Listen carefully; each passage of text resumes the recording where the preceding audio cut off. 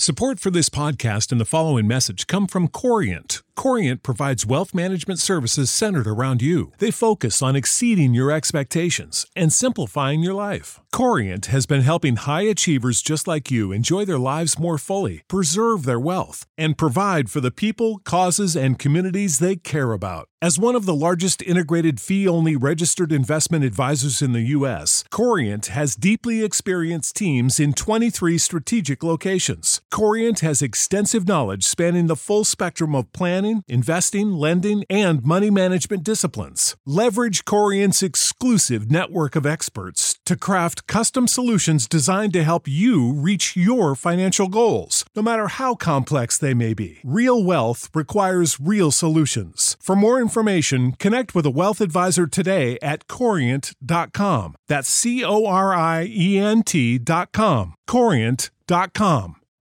You know how to book flights and hotels. All you're missing is a tool to plan the travel experiences you'll have once you arrive. That's why you need Viator. Book guided tours, activities, excursions, and more in one place to make your trip truly unforgettable. Viator has over 300,000 travel experiences to choose from. Everything from simple tours to extreme adventures and all the niche, interesting stuff in between. So you can plan something that everyone you're traveling with will enjoy. Real traveler reviews give the inside scoop from people who've already been on the experiences you're considering. So you can plan with confidence. Free cancellation helps you plan for the unexpected. And 24/7 customer support means you can travel worry-free. Download the Viator app now and use code Viator10 for 10% off your first booking in the app. Find travel experiences for you. Do more with Viator. I am so excited to bring you guys the debate here today. I'm Erica. I go by Gibbon on YouTube, and we've got two just lovely individuals here to have a very interesting conversation. I figured we'll do what we usually do and let everyone introduce themselves. The format today is pretty chill. We're doing 12 to 15 minute loose openers just to make sure everyone's got time to kind of underline their position, and then we're going to go into 50 minutes to an hour of open discussion, followed by Q&A. So go ahead, and what do you think, Praise? Should we tag me or you for a rather modern day debate with the questions in the chat? Okay, tag me. I've got Sick Gibbon in the chat with your questions for the debaters, because I know they're going to be absolutely thrilled to answer them at the end. My moderation job is going to be very easy. Both of these individuals are great. And with that, we'll go ahead and jump into letting them introduce themselves and then hop into our openers. So do either of you have a preference on going first for introducing yourselves to the audience? All right, Granny, it's you then. You're going first. Okay. I am Godless Granny, and I was a believer for 42 years, and then I left the faith and became an atheist. I started my own YouTube channel very shortly after that. I started it in December, and I just went over 1,000 subscribers today. And and I address all kinds of different issues, mostly issues that affect me. So I talk about women's issues. I'm a trans parent, so I address transgender issues. I'm an ace. I did one panel that was a panel of aces for Pride Month. And I've also done a lot on politics as well. Awesome. Thank you so much. And that quick reminder, you can find the links to these guys in the description so that you can check out both of their channels. What is it James says? If you're like, I like that, I want to see more of that, you can check them out in the description. Okay, Josh, go ahead. Hi, guys. My name is Joshua. I live in Saigon, and I'm a political sciences and debate teacher out here.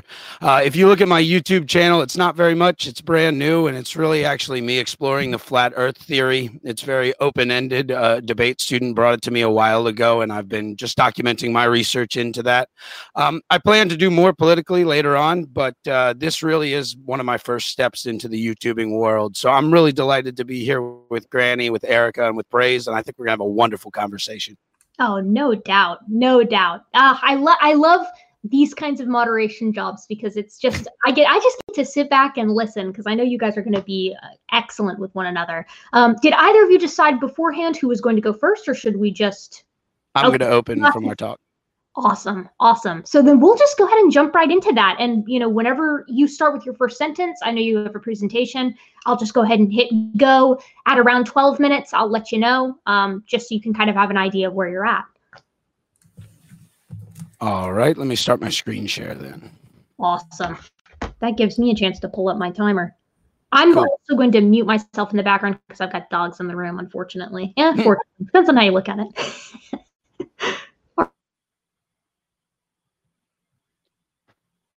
All right, guys. Today we're going to be talking about what equality is in Christianity or the Christian faith. And I want to start off with my definitions right away so that we don't fall into Sitch's Law and just sit here and arguing about what definitions are. I'm going to start with Christian faith because I think that's something much harder to define. I'm not a champion of the church, and I'm certainly not a champion of most organized religions and what they teach from. So I want to talk about what Christianity and what the Christian faith really is and what it means to those who do follow the word. And so blanketly, it means to accept Jesus or Yehoshua as the Christ or the Messiah. Christ is a Greek word that means anointed, and Messiah is a Hebrew word that means anointed. And I don't find them particularly understandable or enlightening. And I'd like to move on from that and go more into the philosophical background of what Christ is to Christians. So we accept Jesus as the living word of God. And that word of God comes from a Greek term that we're going to talk about in a moment. So much so that if you just look up word in a very old dictionary right here, I've got Webster's 1828 dictionary, which is the first dictionary ever published in America. And you see the 13th entry literally just is Christ. The word means Christ. And what we've been taught from the Christian pulpit is that the Bible, that these 66 books bound in leather, is the living word of God. And that's a bit of a misspeak on the church's part, and it causes a lot of confusion in young Christians. And so one thing I want to outline is, what is the Bible, and is it the word of God? So if we look at the Old Testament, we have a large portion of the Bible. These bars are accurate to how much the Bible is, which is Jewish historical text. In that Jewish historical text, you see a lot of law, you see some history, you see some songs, you see some poems, you see words of wisdom, and probably the most important, especially to those of Jewish origin, would be the prophetic parts. Then we have the Gospels. Gospel literally means the good news. And this is the good news of Jesus Christ, who is the Word. We have 4 books that are the good news about the Word. We've got a little bit of Christian history, and then some personal letters, then some public letters, and then a revelation from John. And when we talk about what the word is, what we mean here is we mean its objective truth. I've got to go into the Bible a little bit to explain Christianity. We've got 4 gospels about it, and I'm going to go into John specifically. And the reason I'm choosing John is because I teach political sciences, debate, and philosophy. So I have a very strong grounding in Greek philosophy, as it's the centerpiece of the school that I work at. And John wrote in beautiful Attic Greek with an understanding of Greek philosophy. So John writes in the very beginning, which I'm sure you know already, Granny, as you say, you were a Christian for quite some time. In the beginning was the Word, and the Word was with God, and the Word was God. He was in the beginning with God. All things were made through him, and without him, not anything was made that was made. In him was life, and the life was the light of men. The light shines in the darkness, and the darkness has not overcome it. When you read this in English, pretty much no matter what translation you read in, it makes very little to no sense. In the beginning was the Word. The Word was God. How can a word be God? But what John was meaning when he wrote this is he was meaning this Greek ideal created by Plato called logos, which you can see here on the Greek side I have highlighted, and it's G3056 if you want to look it up in a biblical lexicon.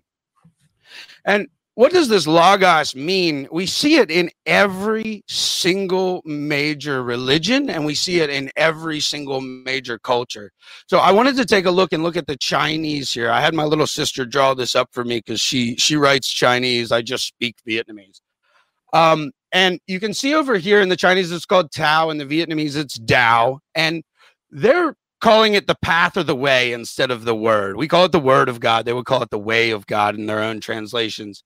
And you see here that there's this head, this leader, which is what that first root symbol in the Chinese means. And then there's a path under it. And then there's the verb action to walk. One thing I also thought was really interesting is my introduction or my thesis statement, which is what I'm giving to you guys right now. If you look at those words in Chinese, we see that logos that we're talking about, but then we've got an indicator that it's very small and it's tiny because it's subjective. It's to me, it's my thesis, not the universe's thesis. And then we have logic and reason and the analects of Confucius and the words and speaking, and basically everything I'm doing now. I'm bringing you my logic, my reason, my foundation. But to Plato, this was logos. And I guess to Americans, the best translation we really have for it is objective truth. It's truth that exists outside of humanity and a truth that exists outside of this universe. Or sorry, outside of our existence. Or before the universe is what I meant to say. Now, pretty much every religion in the world believes in this objective truth and believes that there is an objective truth. The main difference between Christianity and Hinduism or Buddhism or pretty much anything but Islam is the fact that we believe a man came down as this objective truth and we worship him. Whereas Hindu will tell you that the objective truth is inside of you. And if you search deep enough within you, you can find it. Christian believes that it's always external. So I really get upset when Christians go around saying that this book is objective truth, because it's not. It's a book. It's a book that was put together by the Council of Nicaea, and it's now 66 books conveniently made in 325 AD. And the entire Old Testament was literally compiled by Pharisaical rabbis, you know, the ones that Jesus kept saying, stop, stop, stop, stop, stop. That was completely compiled by Pharisaical rabbis in 100 AD, and it leaves out wonderful books like the Testament of the Patriarchs or Jubilees or arguably the Book of Enoch.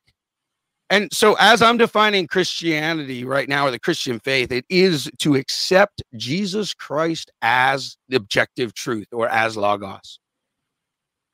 And now equality doesn't mean identical. I think even in our own observation of reality and of subjective truth, we can say that men and women are not identical. Men are better at some things. Women are far better at some things. So what I mean here in this context, when I'm looking at everything, is are men and women of equal objective value?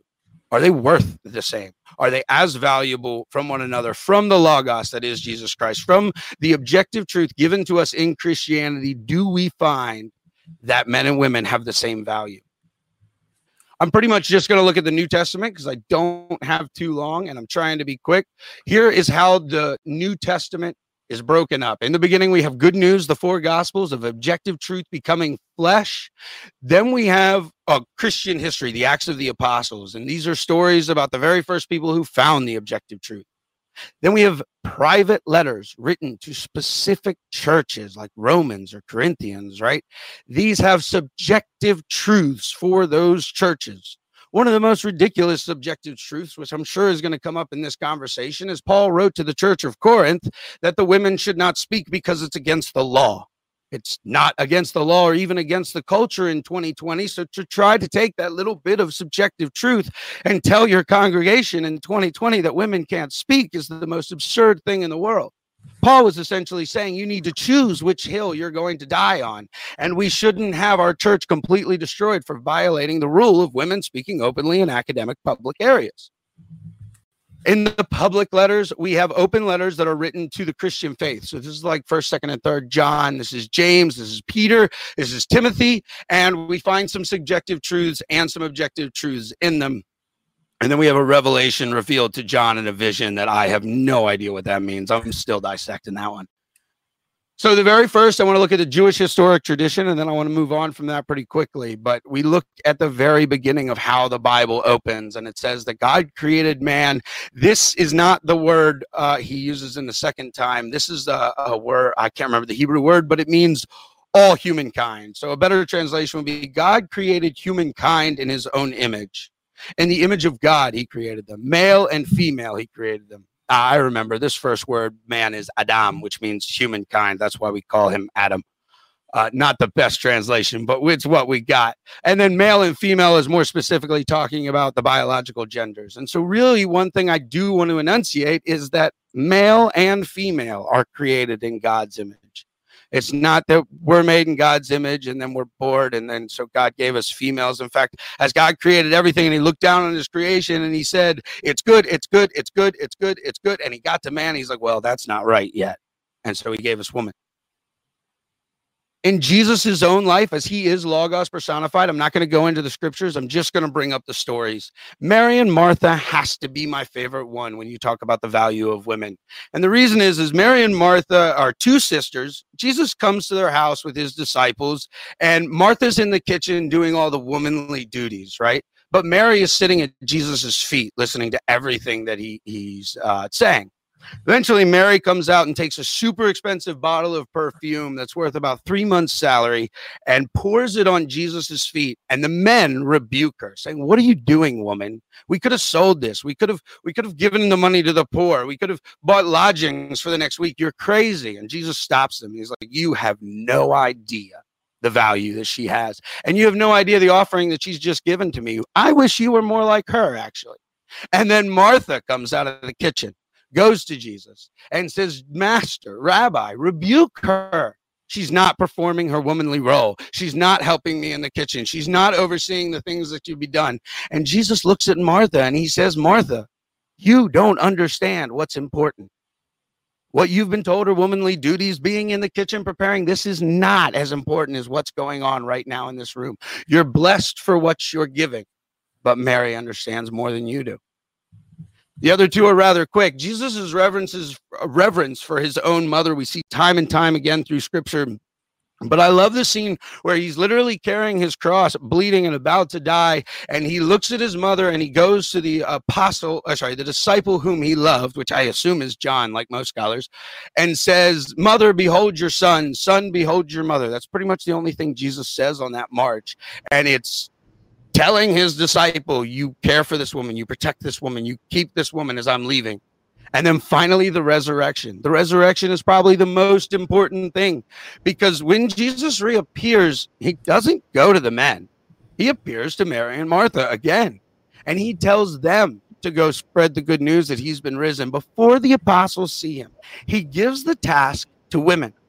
If women were not trusted, if women were not of equal value, how in the world would Jesus choose two, or in, I believe, Mark 3 women to appear to and give this important message to?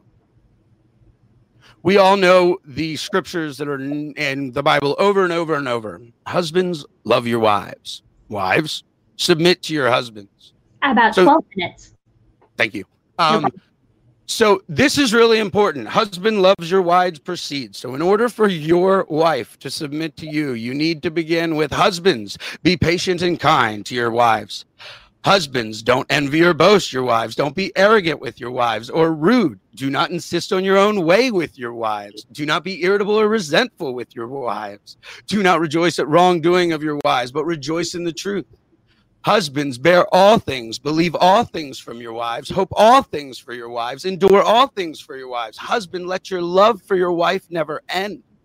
Prophecies will pass away, languages will stop, knowledge will be forgotten, but the love for your wife should endure forever. And then I want to end this with the most important scripture from Peter that literally tells us how important women are, and that they are equal heirs with us. They are children of God, just like we are.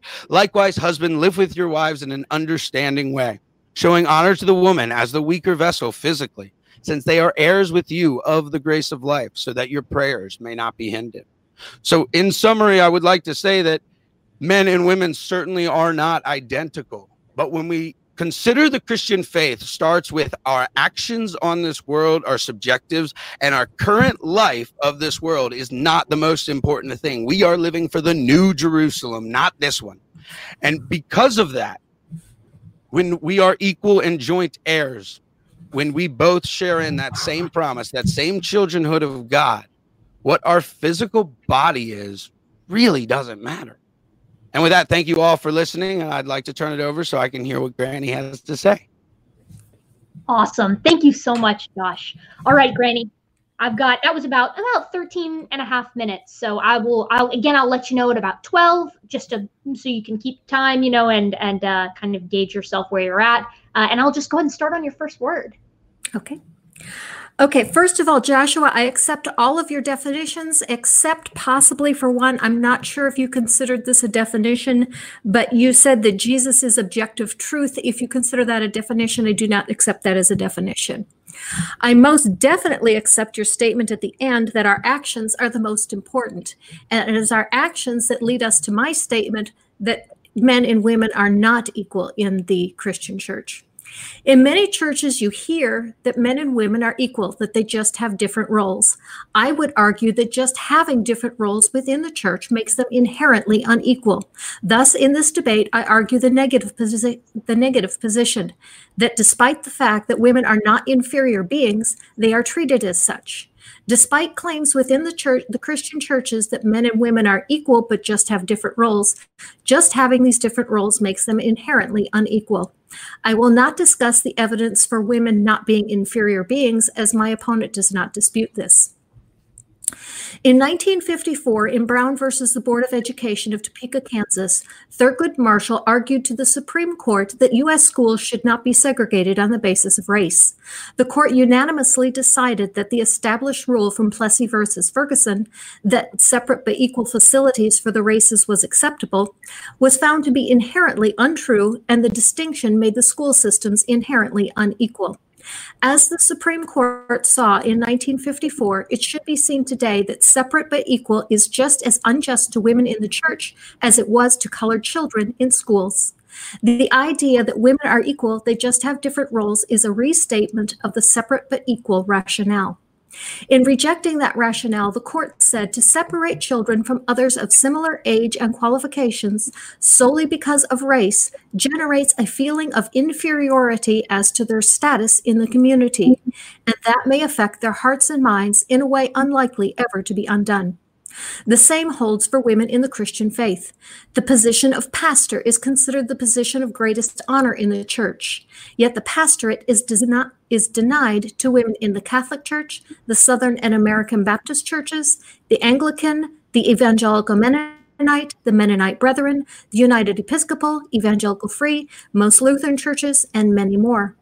According to Pew Research, while many religious denominations in the United States now allow women to pastor churches and synagogues, only 11% of American congregations were led by women. Denying women the pastorate or priesthood and other leadership positions in the church has the effect, whether intended or not, of putting women in an inferior status within the religious community, regardless of statements of equality to the contrary. Just as statements that colored children were receiving an equal education in their segregated schools was in the 1950s was untrue, that women denied the same roles as men in the church, being equally valued in the Christian community, is just as untrue today. Historically, the church has not been a place of equality for women. The Bible is replete with examples of women being considered inferior to men. It begins in Genesis 3:16, when God tells Eve as part of the curse that in the future, man will rule over his wife. Some translations say he will dominate her. In Judges 19:22-26, when the men of the city asked Lot's guests to have sex with them, when men asked Lot's guests for sex with them, he protected his male guests, but gave them his daughter and his concubine instead, telling them, I will bring them out to you now, and you can use them and do whatever you wish. But as for this man, don't do such an outrageous thing. The women were not valued as the men. In Deuteronomy 22:28-29, it prescribes that if a man rapes a virgin, he must pay her father 50 shekels of silver and take her as wife. The woman has no choice in the matter. She is forced to marry her rapist. GotQuestions.org responds to this statement by saying, but the woman's father is in ultimate authority over her as her head until he hands this authority over to her husband. If the man is unsuitable, the father can refuse to give his daughter to him. How many fathers would give their daughter to a rapist? So in general, a rapist would actually have to pay a 50 silver shekel fine and not get a wife at all. This response fails at several points. First, men in the Old Testament were permitted multiple wives. David, Jacob, Abraham, and Solomon, to name a few.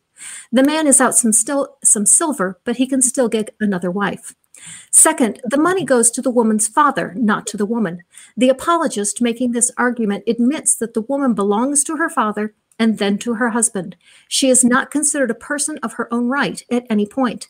How can a person who has no right to restitution paid for her injury possibly be considered equal to the man who has claim to that restitution? The injury to the woman is not even recognized, only the injury to the man's ability to sell his daughter as a wife. The 10th commandment says, "You shall not covet your neighbor's house, you shall not covet your neighbor's wife, or his male servant, or his female servant, or his ox, or his donkey, or anything else that is your neighbor's." Exodus 20:17. The wife is listed with the neighbor's property as things that belong to your neighbor. Women are property.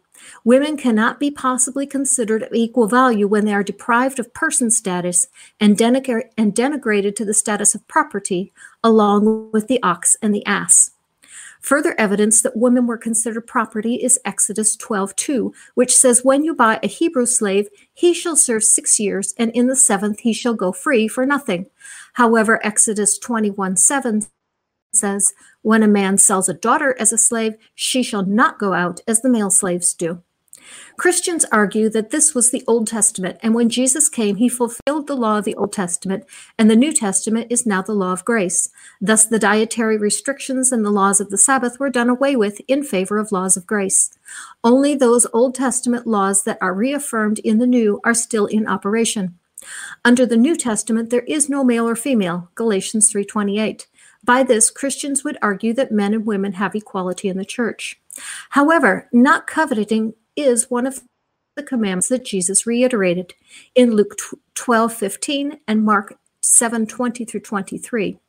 In Luke 18, Jesus meets the rich young ruler and he lists the commandments. Coveting is conspicuously missing.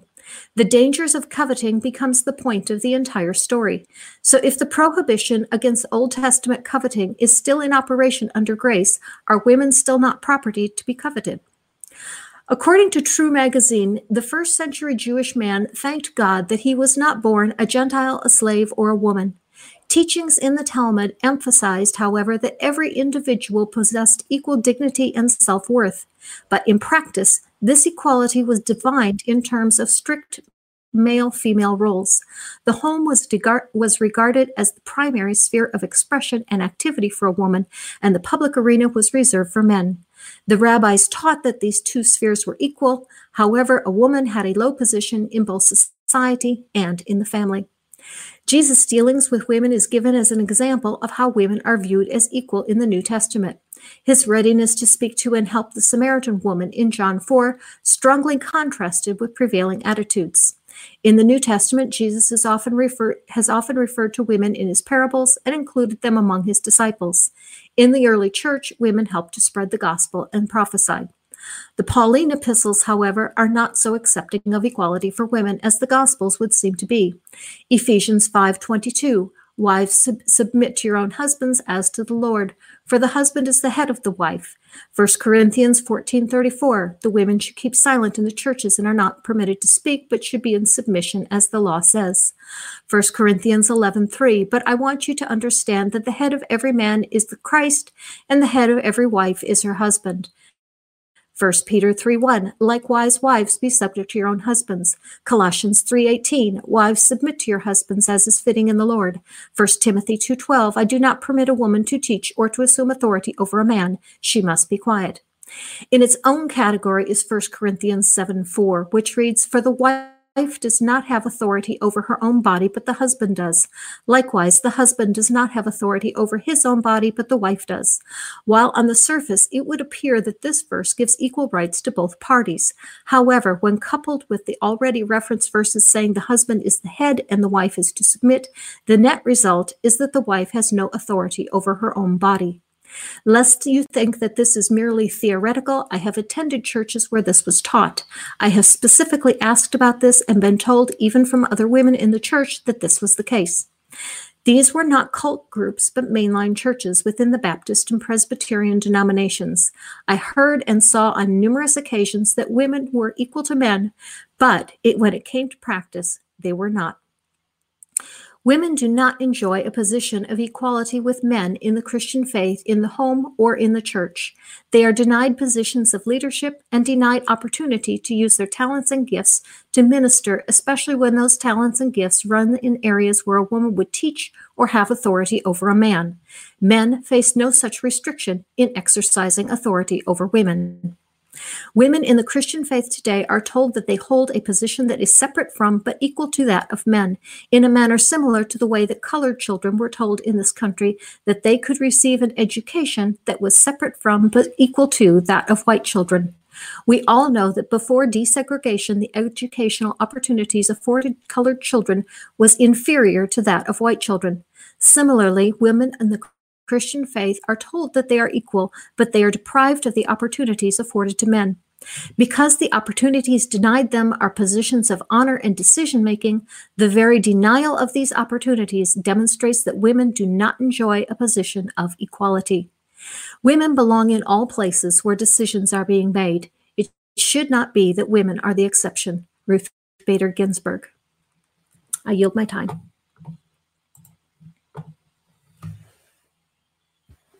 Very well spoken. There's a lot to it. Sorry, I was muted. No, it was my mistake. I muted myself and then I started talking. I usually I'm good at noticing, reminding myself that, but I failed big time on this one. That was about 11 minutes and 1 second. So we'll just put those extra minutes into the conversation. And we can just jump right into that. You guys both are incredibly succinct, and I'm very excited to hear where this goes. So by all means, I'll just start the clock and I'll let you know when we're about 50 minutes. And then that'll kind of be like the 10 more minutes to start winding down the conversation. And Praise and I will just be collecting the super chat. So thanks so much, guys. Can I go ahead, Granny, since you gave me a lot to respond to? Yes, absolutely. All right, so I want to respond right off to the very first thing you said about rejecting the definition of Jesus is objective truth. So let me clarify my definition there. That was, if you call yourself a Christian, you should agree with my definition there. As you being an atheist, I wouldn't expect you to, but that's how I'm defining Christianity, as people who agree with me that Jesus is objective truth. That was a beautiful tie-in to Brown versus BOE, and I think I agree with most of what you're saying there about the separate but equal thing. One question I have is, why is it that every time you talk about the role of a woman, you only talk about being a wife? Are you under the impression that women can't choose not to be a wife? Well, I also talked about women in role as pastorate and women in decision-making roles within the church.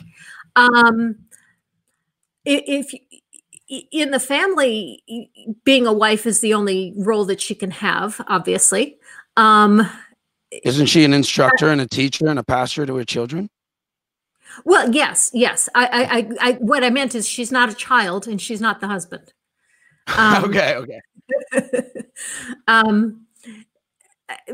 But yes, you're right. She does have a number of roles besides just the wife. However, when it comes to biblical instruction with regards to a woman's role, most of them are with regards to her role as wife. I would agree with that, because when you're talking about the differences between men and women, it generally only matters in the family. A democracy of two people doesn't work. Someone has to be in charge. And I disagree. How would a democracy of two people work? If you disagreed, what would happen? You don't move? Well, you have to work out some kind of compromise. But what if you're unable to? One person should not always have the authority to overrule the other. What if you're unable to work out a compromise? I agree with you 100% that if you're not trying to work out compromises with your wife, you're in direct violation of the Lord's commandments, and you're not loving her. If you're not listening to her, if you're not treating her as your partner and as your lieutenant. But what if there's an issue where there can't be a compromise? What if I wanted to homeschool my children and my wife wanted to send them to public school, and we've talked about it for 4 years and we can't get a decision? Then do the kids just not go to school? Absolutely, Well, no, obviously not. But I don't think you should have the authority to force your wife to homeschool the kids. If you want to stay home and homeschool the kids while she goes off to work, I think, okay, yeah, I could see you taking the lead I'm on a that. teacher. But if you're going to say, I would want to teach yeah, my kids. but if you're going to tell your wife that she has to stay home and homeschool the kids, bye bye, I'm off to work, then no, I say absolutely you don't have the right to do that. I would agree with you that if I sprung that on my wife after we were married and had kids, that'd be pretty messed up. And especially if I wanted her to fulfill that responsibility, because she would need to be confident and able in so many other things. I definitely agree with you there. And that's why the decision and the commitment for husband and wife is so important. And you talked a lot about churches that I really don't like. And I think we don't like them for very similar reasons, to be honest with you. You talk constantly how they'll get up from the pulpit and say men and women are equal, and then they'll do everything in opposition of that. And that's not the only thing. They preach from the pulpit and then completely break. And then they teach, oh, just say I'm sorry and come back and give us 10% of your income and Jesus will love you and everything will be fine. It's such a warp and twisted form. And to reiterate this, I would like to go to James 2 real quick. I don't need to share my screen. I'll just read it. What good is it, my brother? Oh, go ahead. Before you leave this topic, I would like to point out that in a democracy, there isn't necessarily one head that's in charge. When we have our Congress, and everyone has an equal vote in Congress, and the whole idea of a democracy is one man, one vote. It's not one person is in authority overall. Oh, yes. My statement was a democracy of two people doesn't work. And if you look at our House of Representatives, we have 435 members, which is odd. And then if you look at our Senate, we have 100 plus one, Mike Pence, which is odd. The idea is when you have two people, a democracy won't work. I'm a Platonist, so I guess I am pretty democracy when it comes down to it. But yeah, my whole point was when you come to a standstill, if a man's running around telling his wife to do whatever he wants on his own whim without talking to her and holding this dialectic that you were talking about to come to a compromise, there's no love. And if there's no love, he's so utterly failing in everything he's doing. And this goes to my James quote. I'll skip the beginning and just read James 2:17. So also faith by itself, if it does not have works, is dead. If a man's not loving his wife in the ways that you really clearly mentioned, like I watched, I don't remember what the video was called, but I watched a few of your videos and you were specifically talking about the way that you had felt in your own marriage and then the way that you imagine a lot of other women feel. And I'm really apologize if I'm being insensitive, but it seems like there wasn't love towards you. It seems like, and the women that you were talking about in the general sense, it feels like these are women specifically who aren't being loved. And if a husband's not loving his wife, he's not in the Christian faith. And I would agree with you that nearly every mainstream church is a corruption and nothing more than a scam to get that 10%. They don't care about the Bible. They read these nice choice feel-goody verses. They don't deep down study. I've been taught my whole life, and I've been to 30 plus churches, that this is the living, breathing word of God. And I have to take it literally. And I'm reading Songs of Solomon. And I'm like, how do I take Songs of Solomon literally? And or Noah's flood. Noah's flood is an interesting one there, because especially coming out to Asia where they totally believe in it. So, I mean, the flood probably happened, but did every single animal on the entire planet get on one boat? I see how big the boat is. It's not big enough. But yeah, I understand exactly what you're talking about. And well, then there are... how did all the civilizations that existed before Noah's flood manage to continue existing without extinction, even though they supposedly all went extinct during the flood, not to mention the bottleneck of every single species on the planet? Yeah, it's biologically, it can't happen.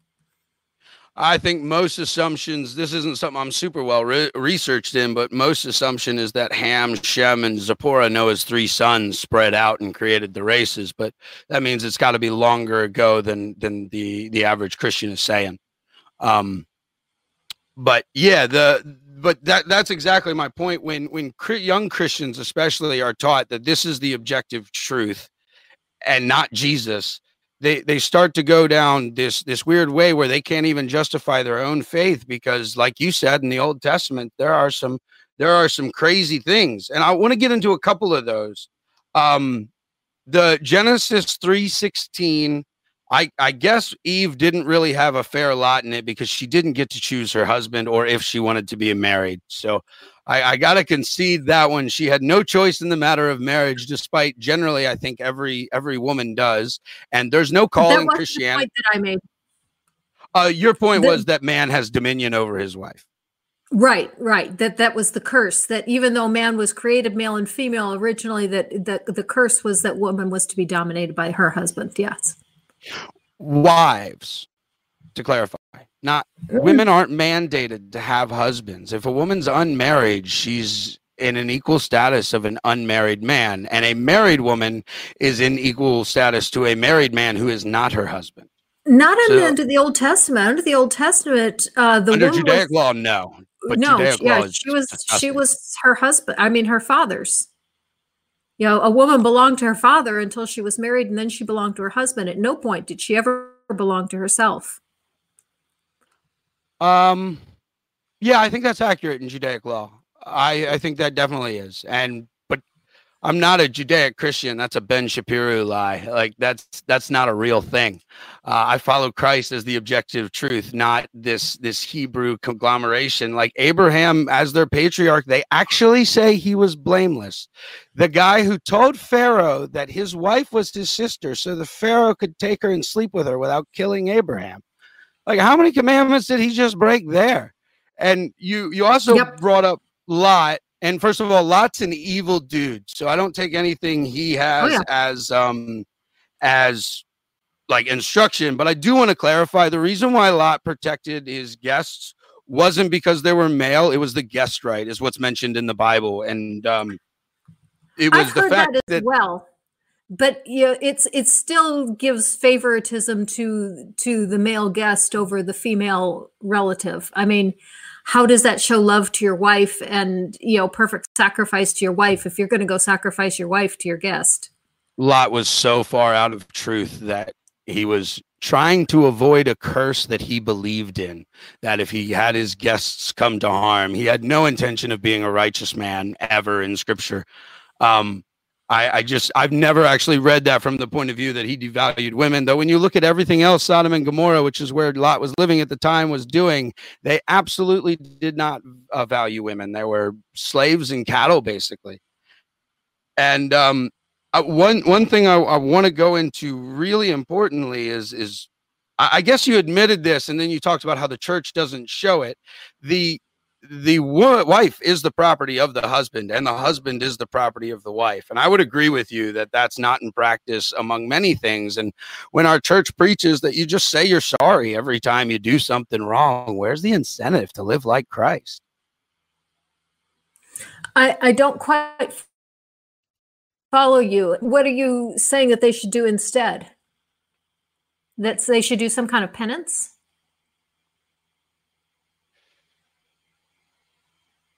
I haven't really thought about that because I'm not a pastor. I think about my own life. I think that if you see someone who's continuously, this is in the Scripture. If you Matthew 11:18, I think if you see someone who is continuously breaking God's commandments and is not living in the law, you need to expel them from the church. You need to call them for what they are, not a Christian. If you see a man who's continuously loving his wife, go ahead. You see a man who's continuously loving his wife, and that's wrong? I said not love, or I meant to say not loving his wife, and I was going to say he should be excommunicated from his church. If I said loving, that was a misspeak. I apologize. What were you going to say? I was just going to say that, how often do you even find out about it? How many women even speak up? From my personal life, I can tell when my friends treat their wives or girlfriends like crap. From my own, like I said, I'm not a pastor, and I've never had that role of authority put on me, and I really hope that I don't.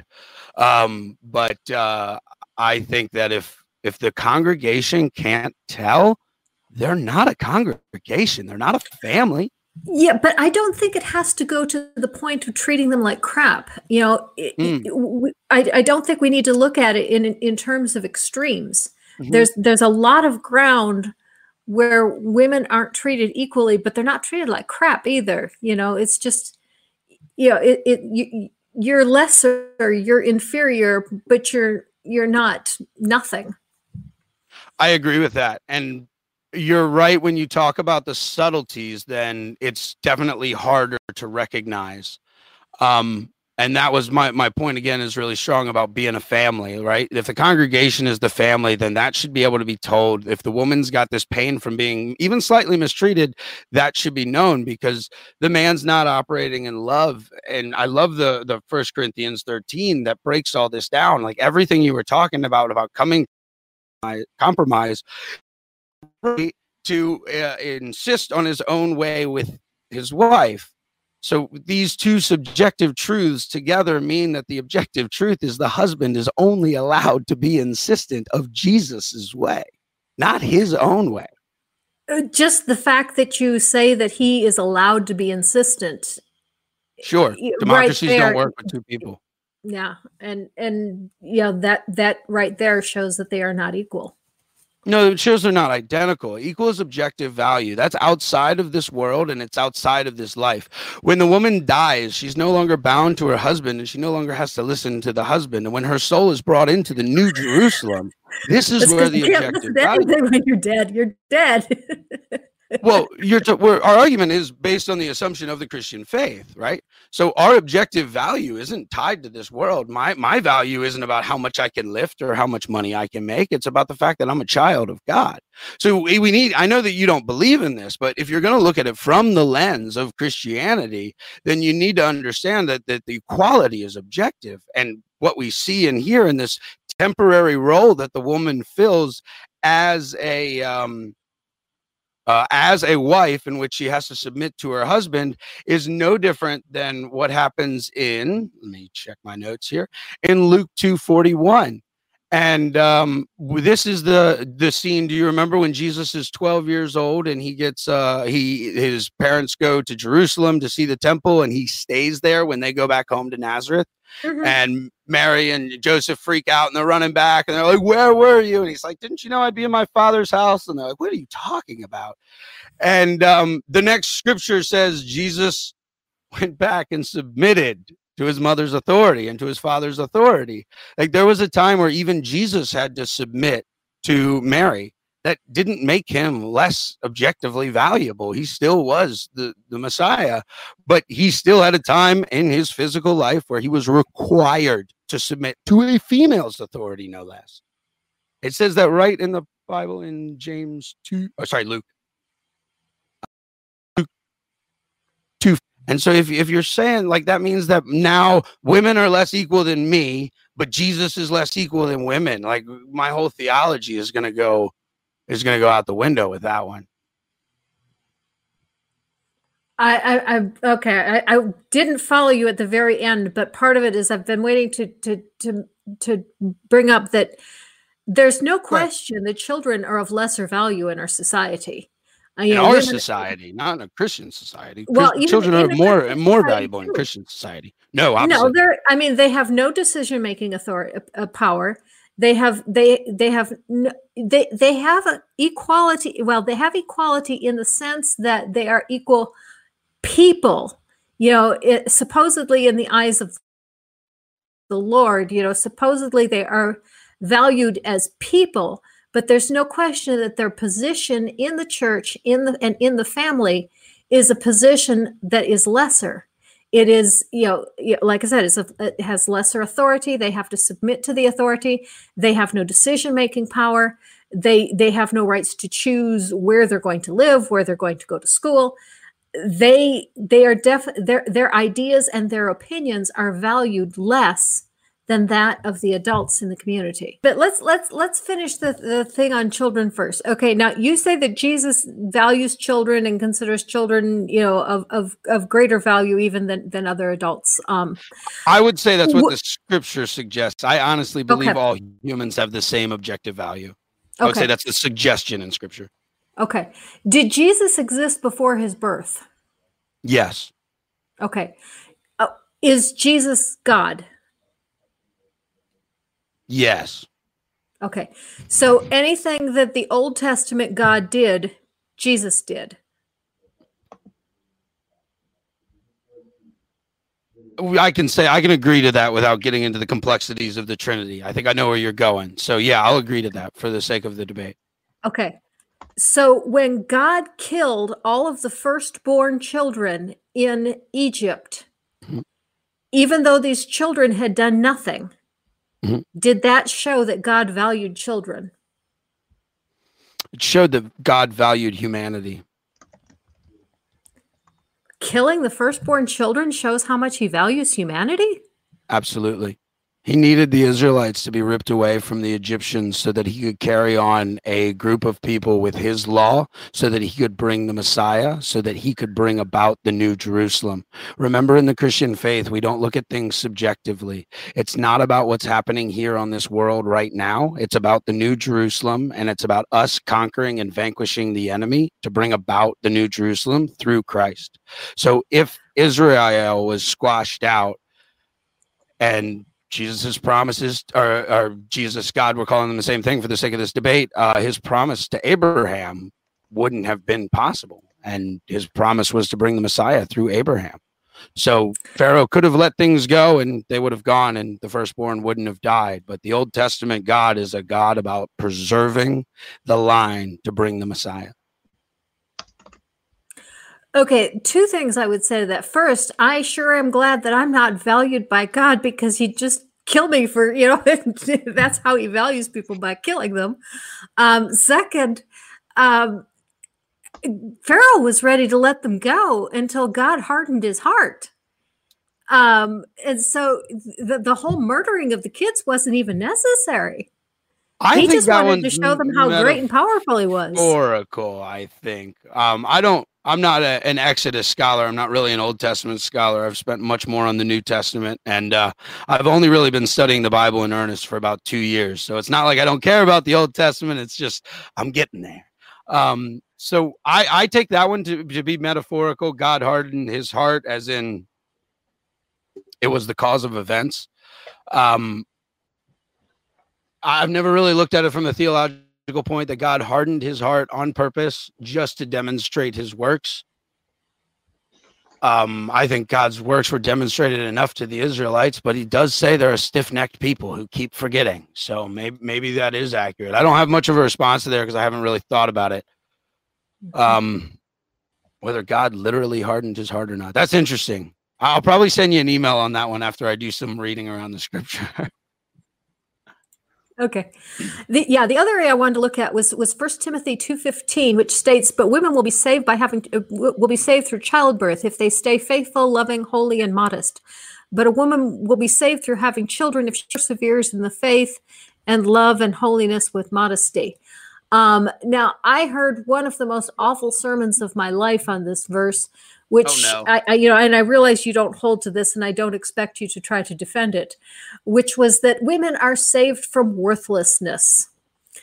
And and oh my, I think I would have walked out.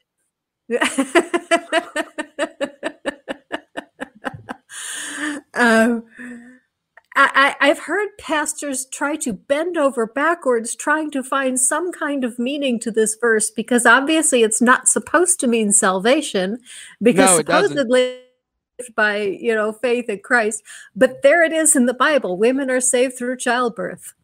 Well, I'm actually really glad that you brought this up, because this isn't a scripture I knew, so I pulled it up. Can I share my screen for a moment? Sure. Cool.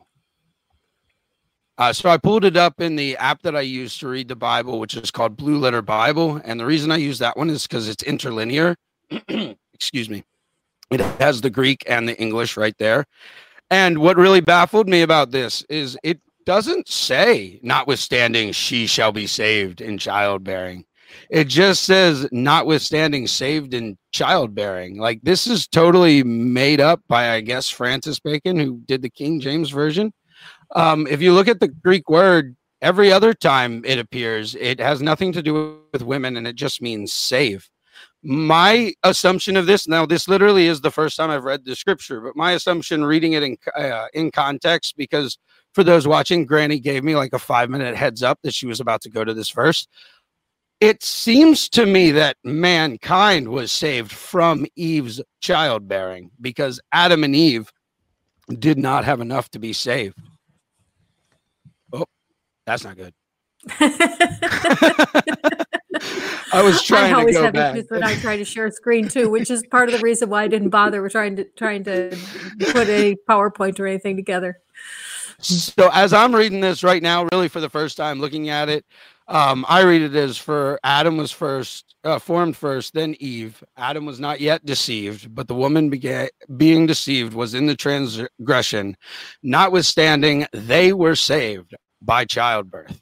And I guess the she just comes from because only Eve gave the children. But to me, if they continue in faith and charity and holiness with sobriety, to me, this is talking about all men. It's not saying, I think to say that women are saved from worthlessness is so absurd, especially because Paul in Corinthians says, nobody get married, men and women, nobody get married. Be like me, be single, serve God with everything you have. And it's just, it would be such an absurdity to me to think that women are not valuable if they don't have children. Now I'm going to stop sharing before we get into that. I don't read the scripture like that. And if I go into the Greek, it doesn't look like it says anything like that. That pastor, I think he really hates women. I would agree. It's just, I think that the biggest problem with the church today is so few of them read the Bible. It sounds like he got that verse just in a fight with his wife, and then he's like, I'm going to make a sermon on it.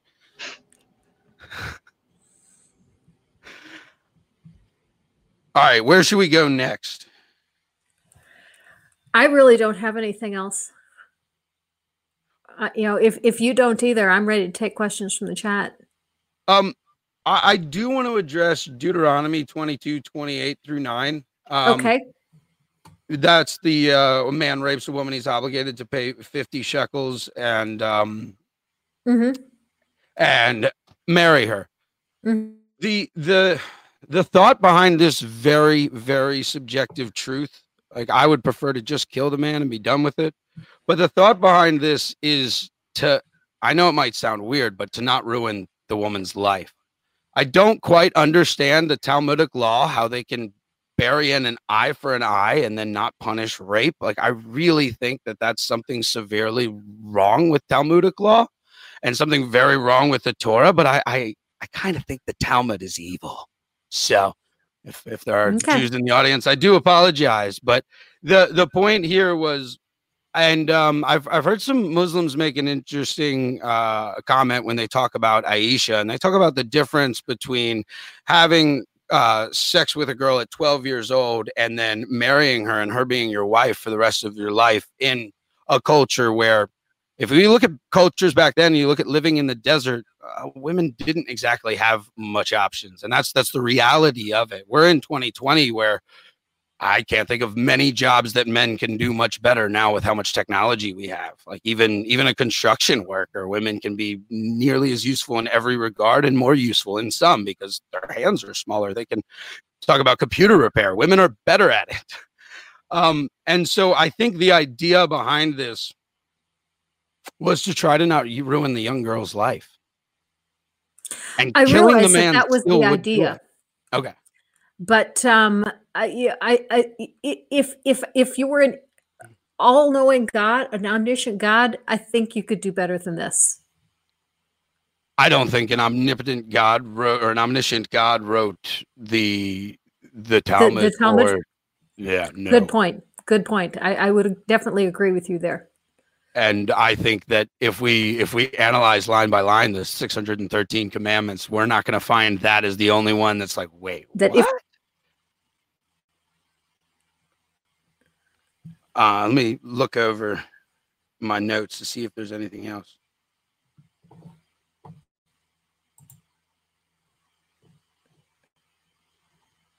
And then to reiterate, in the Corinthians, when it says that women shouldn't speak, that's as the Corinthian law says, not biblical law. But yeah, I think that's all my points. That's everything. Are we? Should we do closing statements? Are we live? That's what I'm wondering, because I just looked. I was buffering for a moment, and I checked over, and I see us all halted again. Yeah, it looks like we are good. It looks like we're still okay. Then it's just my connection. Yeah. I think closing statements would be great. I think because of the rockiness of the stream, we don't have all that many questions so far. So I think closing statements might give you an opportunity to kind of pull some more in. You guys want to take like 5 minutes each and give a closing statement? How would you feel about that? Sure, that sounds good. Okay, sweet. Granny, would you prefer to go first or last? Actually, I'd rather go last. Okay, then I'll begin. So in my conclusion, in my summary, women and men are not identical in reality or in the Christian faith. And the Christian faith is dead without works. And if a man doesn't show love to his brothers and sisters, and especially emphasize tenfold to his wife, his faith is dead. And how we determine value in Christianity doesn't have to do with your worldly abilities or your worldly position. It has to do with who you are and what you are in the New Jerusalem and our coming salvation. And to separate those is not fair when you're looking at things through a Christian worldview. And finally, I'd like to reiterate that I'm no champion of the church, and I think the majority of organized religion is probably the biggest evil that's been committed on this world. It should be a personal search for Jesus, and you should gather together with your family. Jesus even says, call no man father. So what does the Catholic Church do? Call me father, please. And on that, I yield my time. All right. I think you've made some very good points, Joshua. And, I do think that women should be considered of equal value in the Christian faith. And I think there are definitely some parts of the Bible that say that. And there are certainly some portions of scripture that would point to that. However, in practice within the church, and I realize you are really not a supporter of the organized church, that women are not considered equal, and because they're denied the positions of authority and leadership, they are given an inferior status, and but it doesn't have to be that way. Yeah, I would totally agree, and it shouldn't be that way. All right. Okay, guys, I think we've got, let me see, really, yes, I think I've got all of the super chats so far. I think we can just jump into them. And I think given, that we've got a decent amount of time, if you guys want to have like little conversations about them, I think that would be entirely appropriate. Cool. And I'm sure we'll get, usually the nature of the chat is that the more questions kind of come in as the Q&A continues to go. So we can just add them to the list when we get them, if that's all right. All right. So dog. No, they're my dogs. I'm so sorry. I've got a bed right here, and they're lying on the bed. And I was going to say the first super chat and then mute myself and then move them because they're being terrible. But I think I'll actually go ahead first and move them very shortly. Hold on just a second. I'm so sorry.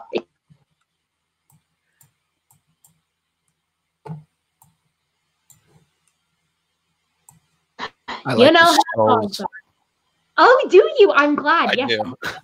The skulls are kind of my aesthetic. That's kind of what I've been going for. I also kind of just really like skulls. I think they're cool. Of all different kinds, just because I don't know, I like to look at them. You can tell a lot about an animal or an organism in general just by the skull. Okay, so first up from Sunflower for $10. I believe this is directed at UGG. Referring to trans people by their biological sex is harassment/violence, despite being accurate. Why not act as though God exists in the presence of theists for the same reason that we use preferred pronouns? Yeah, I would agree with you, Sunflower, and I usually do, but it is sometimes difficult to differentiate between the argument that I'm trying to make, um, when agree, but not giving the impression that I've agreed with the theistic position. I think that's an interesting one as a theist. I really wouldn't want anyone to disingenuously pretend that there's a God to talk to me. If we're having a theological debate, there might be some points that I need you to assume a theistic worldview to make a logical point, but it certainly isn't harassment to tell me that there's no God or even to tell me that Jesus isn't God.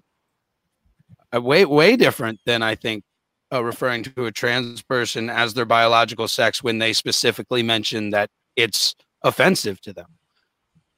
I don't quite understand.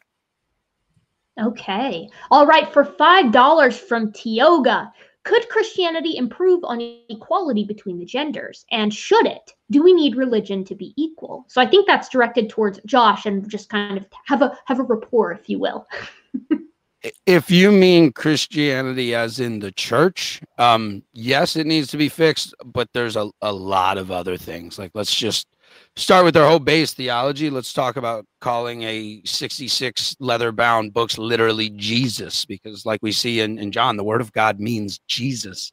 And now we're saying that this book is literally Jesus. I would like to start there, but when it comes to the church, there's so many things. In Christianity, I still maintain that there needs to be a leader in a family because democracies don't work with two people.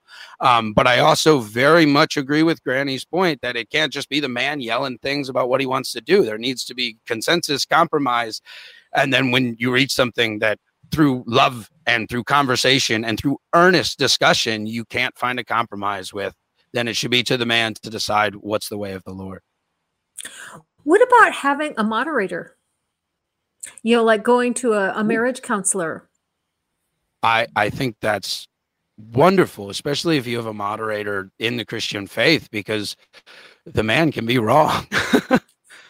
I mean, I don't think that's a bad idea at all. I think going to your friends and your family. Now, I would really counsel Christians against joining a church just to find a pastor to get marriage counseling, because I don't really have a high opinion of churches. But if you had a father-like figure in your life that both you and your wife respected and respected their opinion, going to them for external help is the whole point of what the church was supposed to be, not what it is now as an indoctrination station. All right. Okay. So from Sunflower for $5, directed at Godless Granny, do you think your personal negative experience with Christianity gives you a strong negative bias towards any or all notions of a theistic perspective? That's a good question. One of the things that makes that question difficult is I was a believer far longer than I've been an atheist. And in some ways, I don't think I'm all that negative when I compare myself to some other atheists. But I would have to say no, because my primary problems with the Christian theology is not from experience, but is from reality.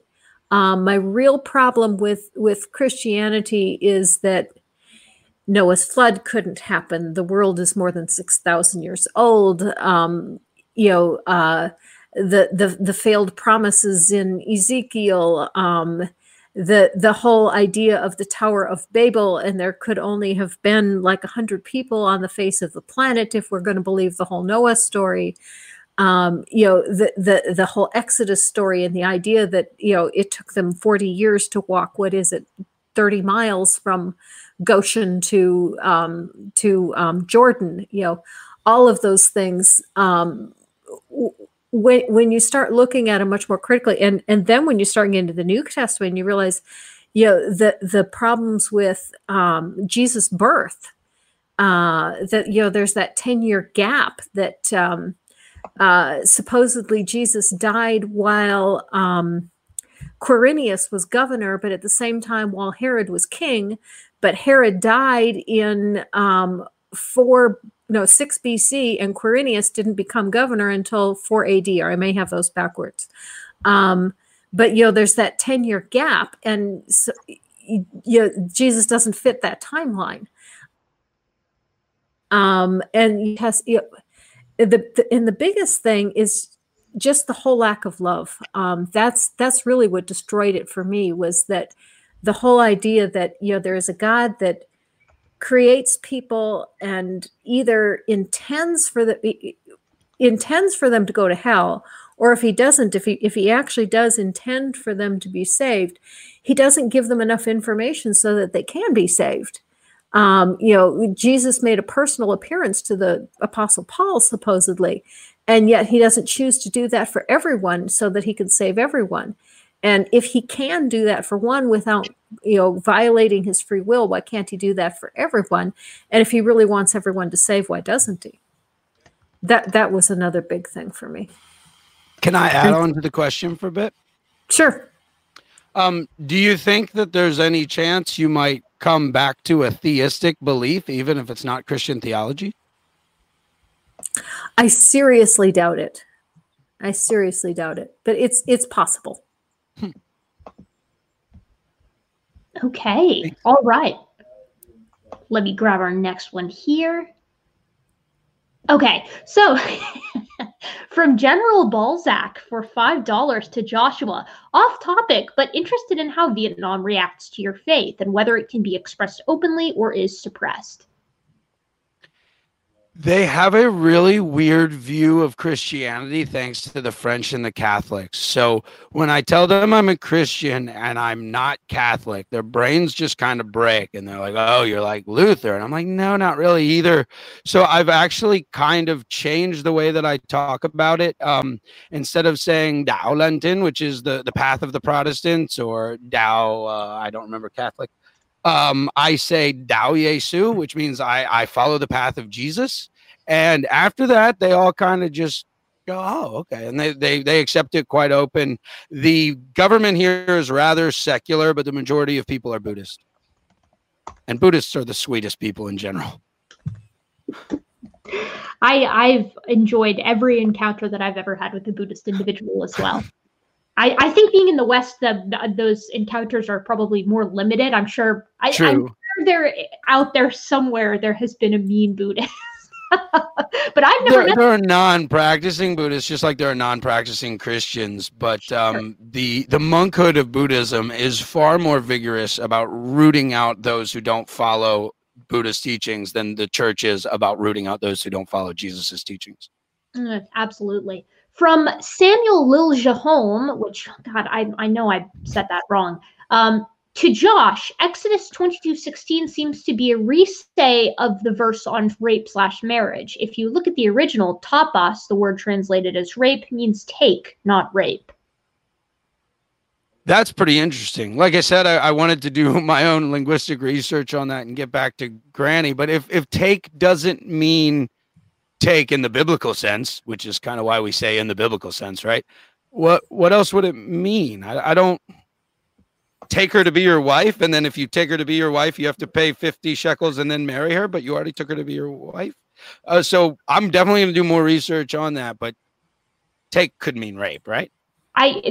Listen, don't look at me. I'm not a linguist. It looks like they've maybe clarified a bit afterwards, saying Exodus verse, quote, if a man entices a virgin who is not betrothed and lies with her, he shall surely pay the bride price for her to be his wife, unquote. I guess now entice is way different than rape. I mean, that means seduce to me. Right? If a man lures a virgin into immoral, consensual sex, he must pay her father and marry her. Is what that sounds like to me, but I'm not totally sure. I will do my research on that one. I'd be interested to see what you find. From Tioga again for $5, and this is it looks like it's kind of directed to both of you, so feel free to converse or chat about it or whatever. Can men teach women skills that are traditionally assigned to men from the Bible? If not, what would stop women from learning those skills? I mean, a man can't teach a woman to be as strong as him unless she's on genetic barrier. And well, I mean, a man can be a physical trainer. Oh, but as strong as. So like I was thinking, could a man teach a woman to carry as much water from the well as him? I don't know what other skills a man couldn't teach a woman.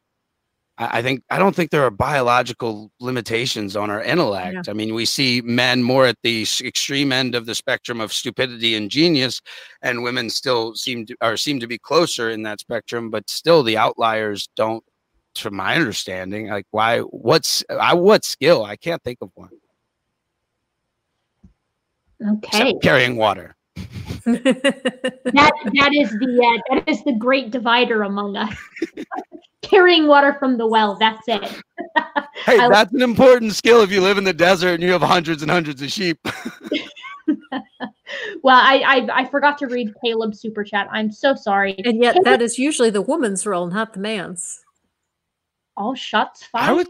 I would say men tended to be shepherds more. One of the reasons I love Moses' wife so much is she was a shepherdess. But fetching the water was the woman's role. Yeah, I guess that's true. You see that a lot. Even Isaac, even when Isaac goes the back woman to at the look for his well wife, and Rachel at the well. Yeah, exactly right. Yeah, that's what I was going to. I guess you're right. The men were too lazy to do what they're even better at. So Caleb sent a super chat as well that I skipped over for the moment. I had it in my Word document, but then I didn't have it in my StreamYard's little dealie. Caleb for $2 says, I want Praise to get this $2. So there you go, Praise. Praise is earning big bucks tonight. That's 2 beers in Vietnam, Praise. I was going to say 1 cup of coffee here. Big money moves. 4 cups of coffee here. All right, that's all I've got with regard to super chat. So unless we get some in like the next second or so, if you guys want to, I thought I saw one about the Talmud in the chat. Praise, did I miss one? Am I messing up again? I saw it too. There was a question. It was Spart 344. No, debate queue for both. I may have missed it, but what makes either of you qualified to talk smack about the Talmud? I know it's awful, but how do you two know? Since I read the question, you should go first, Granny. I need to retire from this job. You can take it, Josh. You so please. I'm a debate moderator for children all the time. I don't claim any particular qualifications other than I've read it several times. I've looked at commentaries. I've looked at what other authors say about it, but that's all. Just personal study. I've done some of my own personal study, and I'd probably refer you to Professor Tony Martin, who does some great research about the history of racism and its originations in the Talmud. If you remember that line that we learned in history class in America about how we all thought that Africans were subhuman because of their bigger noses and their different shaped skulls, the earliest I can trace that to is the Babylonian Talmud that was published in 250 AD. So that right there, you start calling any human subhuman, and you have strayed so far from Christianity in my mind that it's barely, no, it's not forgivable. It's not forgivable. If you're calling any human subhuman, it's not forgivable. All right. I think that's a notion that we can all get behind. I think that's a notion we can get behind, and that's a great place to start. Unless I missed any more questions, which, that would be classic. Other than that, I have really enjoyed this. This has been very enjoyable. Barring the mishaps with the stream, but we rallied. We got back together. We did. We got most of the audience back, which is just lovely. So thank you so much for being here, to both of you. I would love to see any more debates that the two of you have. Please remember that if you guys like what you heard tonight, check out these two links in the description, because you can hear more of this kind of stuff, which is just superb. And with that, I'm good to sign off if y'all are. Sure. I just want to say thank you again for Praise and Erica doing a great job moderating despite the tech difficulties that we had with YouTube. And Granny, it was a wonderful discussion that I really enjoyed, and I hope that we find ourselves having another conversation about this or even other topics, because it was truly a delight to speak to you. And I would echo those thoughts exactly. Thank you so much, Erica, and thank you for for hosting and for running this. And Joshua, yes, it is a pleasure to debate a gentleman such as yourself. Thank you. Super. You know how to book flights and hotels. All you're missing is a tool to plan the travel experiences you'll have once you arrive. That's why you need Viator. Book guided tours, activities, excursions, and more in one place to make your trip truly unforgettable. Viator has over 300,000 travel experiences to choose from. Everything from simple tours to extreme adventures and all the niche, interesting stuff in between. So you can plan something that everyone you're traveling with will enjoy. Real traveler reviews give the inside scoop from people who've already been on the experiences you're considering. So you can plan with confidence. Free cancellation helps you plan for the unexpected. And 24/7 customer support means you can travel worry-free. Download the Viator app now and use code Viator10 for 10% off your first booking in the app. Find travel experiences for you. Do more with Viator. Save big on brunch for mom, all in the Kroger app. Get 16-ounce packs of flavorful Angus 90% lean ground sirloin for $4.99 each with a digital coupon. Then buy 2, get 2 free on 12 packs of delicious Coca-Cola, Pepsi, or 7-Up, all with your card. Shop these deals at your local Kroger today, or tap the screen now to download the Kroger app to save big today. Kroger, fresh for everyone. Prices and product availability subject to change. Restrictions apply. See site for details.